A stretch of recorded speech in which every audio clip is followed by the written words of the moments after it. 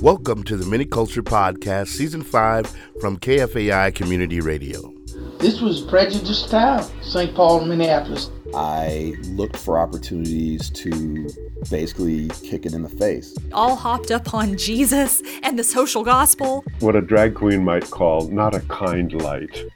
This season on the Miniculture Podcast, stories about Minnesota history. I'm Ahanta Young. The plain, uninteresting Mary Fridley Price. Not the sort of girl anyone would notice, except now she done leapt over a cliff to save her poor dog. The dull and now very dead girl was suddenly front page headlines.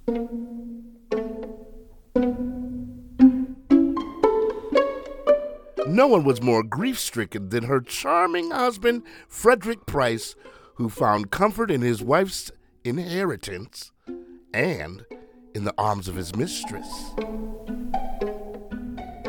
Within months, the tragic accident was back on the front pages, but this time as Minneapolis' most notorious murder trial of 1916. KFAI's Britt Ahmed has more.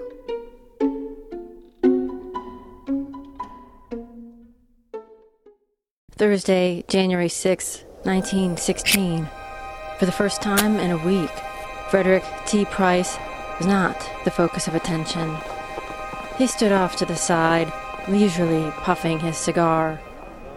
He, like the other spectators, jammed onto the thin, icy shoulder of East River Road at the border of Minneapolis and St. Paul, fixed on the 12 jurors leaning over a short wooden fence hastily erected last summer. The court had ordered this little outing so everyone could better picture what might have happened the night of the alleged crime. Prosecuting attorney George Armstrong was doing his part to explain it, directing the jurors' gaze down the steep plunge on the other side of the fence. Meanwhile, photographers jostled for better angles.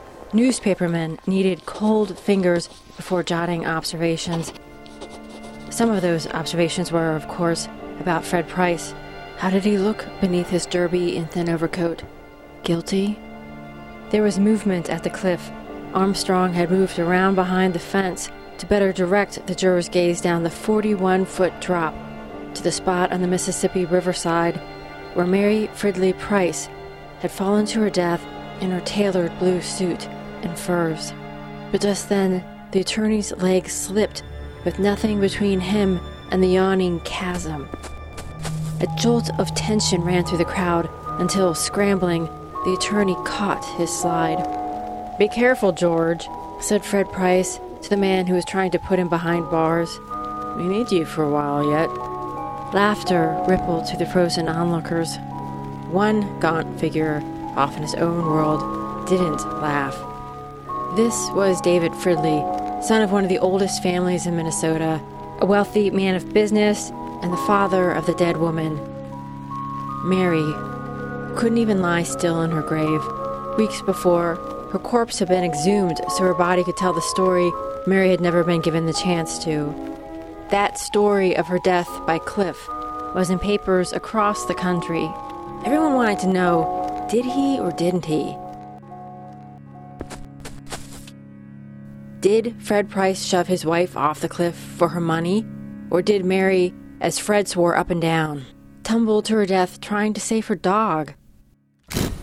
A photographer snapped a photo of the alleged wife murderer. Fred Price merely offered a smile. "Better waste another film and get a good picture. I don't look good with that stub of a cigar in my face."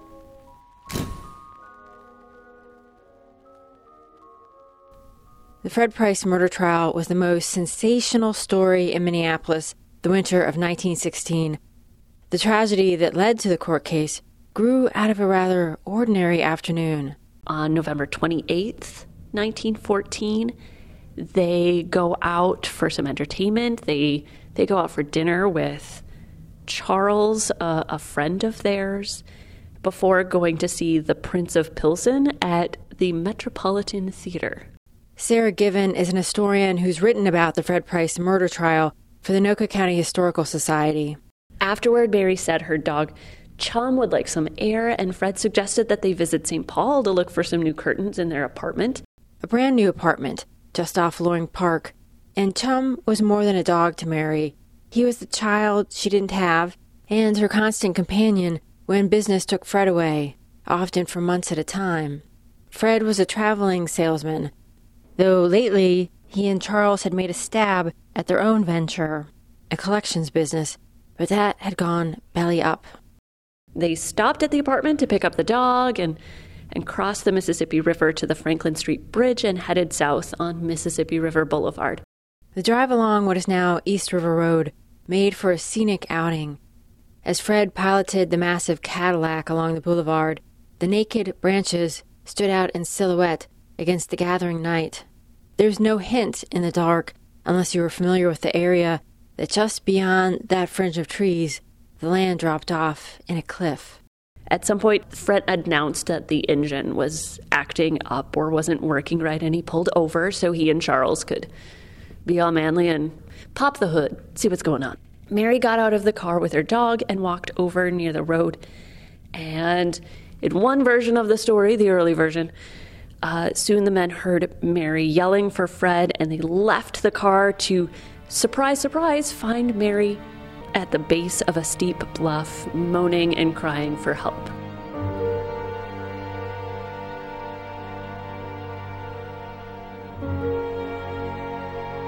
Within an hour, Mary and Fred were squeezed in the back of an ambulance, speeding to a hospital. But it was no use. The massive fracture to her skull was fatal. The next day's newspaper bore the headline, "Woman Killed in Attempt to Save Pet Dog." Mary's death was ruled an accident. Let out of the Cadillac, Chum had made a run for the trees, but instead of a nice sloping wood, he'd found a drop-off. Mary, in an effort to save him, lost her footing and went over with him. It was horrible and tragic and utterly believable, but Sarah Given says 2 developments led to a very different version of the story. Fred attempted to get some money out of the park board. The Bluffs were part of the Minneapolis park system. Fred sued the park board because if there had been lights and a fence there, Mary never would have gone over. And the second development. David was suspicious. David Fridley, Mary's wealthy father, had harbored his doubts as far back as 1907, when his schoolteacher daughter came back from a short vacation with shocking news. She met a scallywag of a character, Fred Price. A traveling salesman, not an ideal match for Fridley, but it wasn't as if Mary had suitors knocking down her door. Reports of Mary's appearance say she was slight, pale, and boring. Maybe she never wanted to marry, but now she did. David bowed to her wishes, but with a word of caution. He's advising his daughter to be careful about her money. So women aren't allowed to vote yet at that time. Really, you get married and you are connected with your husband. If you don't make preparations for it, all of your money and your property are going to be his. He's going to be making the decisions. And it looks like Mary did do some things prior to the marriage to help separate that money from him. So there was a divide that he couldn't access it while she was alive. Caveat.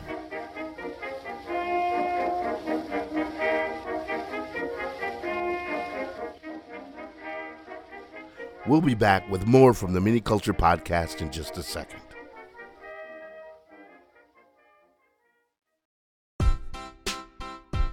Support for the Mini Culture Podcast on KFAI comes from Hennepin History Museum in Minneapolis. At the Hennepin History Museum, you can learn about your community through the stories of people, places, and things from our past. The museum's mission is to bring the diverse histories of Hennepin County to life and to help people understand their world through exhibits, collections, public programs, a magazine, and a research library. Learn more about member-supported Hennepin History Museum at hennepinhistory.org.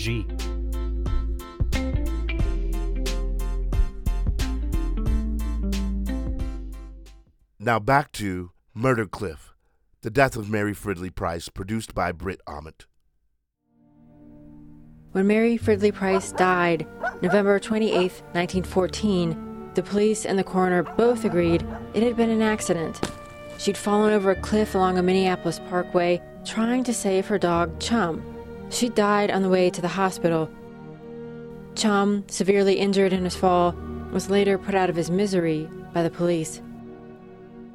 Historian Sarah Given says Mary's husband, Fred Price, wanted the Minneapolis Park Board to pay for her death, and that was his first mistake. The park board looked into it more and was a little bit suspicious that Mary was so far from the edge. Like, if she had slipped and fell, she would have been much closer to the base. But if she was pushed, that momentum would have sent her further away from the base, which is where she was found.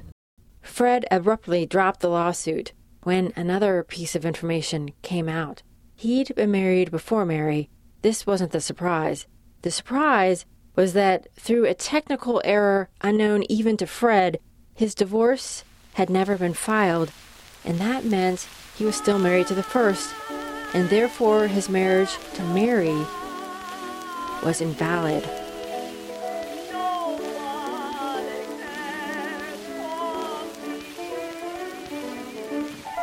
This whole turn of events came about because Fred had made a second mistake. He'd underestimated his former father-in-law. David Fridley didn't believe Mary's death was accidental, so he hired a private investigator, and that investigator said it was murder. January 1916, Fred Price was squeezed next to his defense attorney, cameras capturing his every tick and gesture.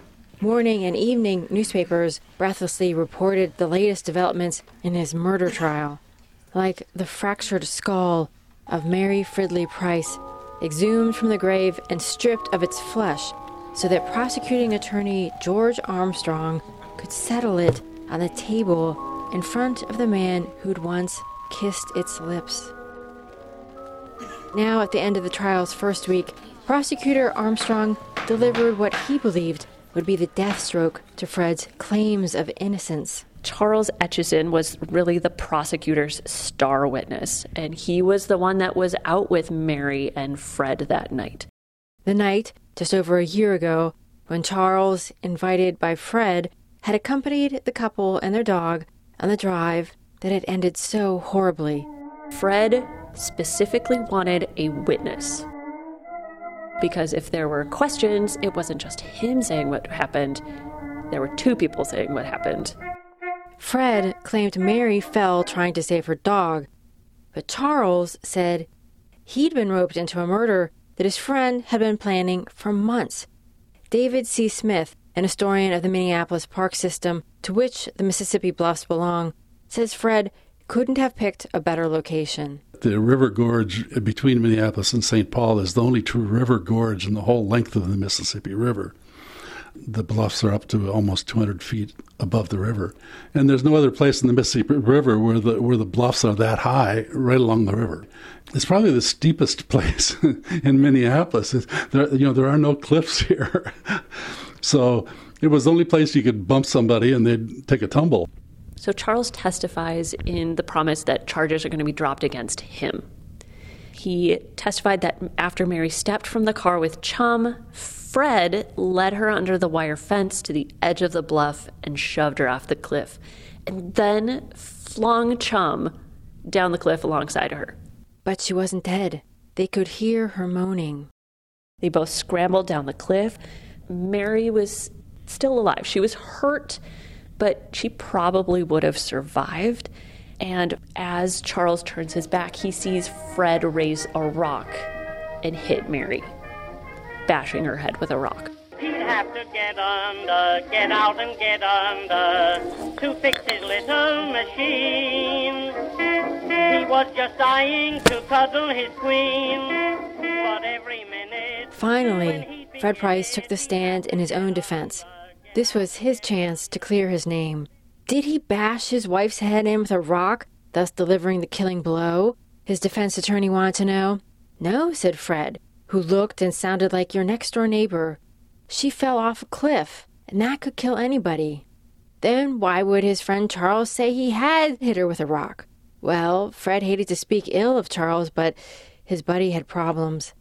The defense attorney backed this up with testimony from a doctor who supplied the state's star witness with morphine.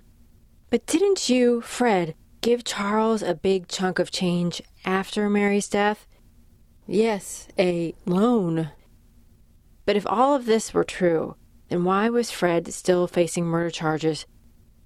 The defendant leaned forward eagerly because, he said, the dead woman's father, David Fridley, couldn't accept her death. He'd even hired an investigator to tail Fred for 10 months to prove that it had been murder, and to get back the money and lands David had given his daughter and which Fred had inherited after her death. Stingy David had already taken back most of the estate once his investigator found out Fred wasn't legally divorced from his first wife and therefore not entitled to Mary's wealth. Sarah Given says money wasn't the only possible motive for murder. He fell in love with this beautiful young stenographer, Carrie Olson, and he wanted to be with her, and he wanted Mary's money. Fred Price didn't bat an eye at the question. Yeah, she'd been his mistress, but that made him an adulterer, not a murderer. The fate of Fred Price was now in the hands of the jury. The 2-week trial had left spectators and newspaper readers befuddled. Where once there had been absolute certainty of guilt or innocence, doubt had crept in. And all Fred needed for an acquittal was reasonable doubt. January 15th, 1916, the jury returned with their verdict. Fred Price was convicted of the murder of Mary Fridley Price, and he spent the rest of his life at Stillwater Prison. Mary's father, David Fridley, may have found justice with the verdict, but no peace. 10 years later, still grieving, he would go into his cellar and hang himself. And the hated son-in-law would soon follow him to the grave. Fred Price, whose every word and gesture had captivated a city and a nation for 2 weeks in 1916, quietly passed away in 1930, to the end proclaiming his innocence. This is Britt Ahmed for KFAI.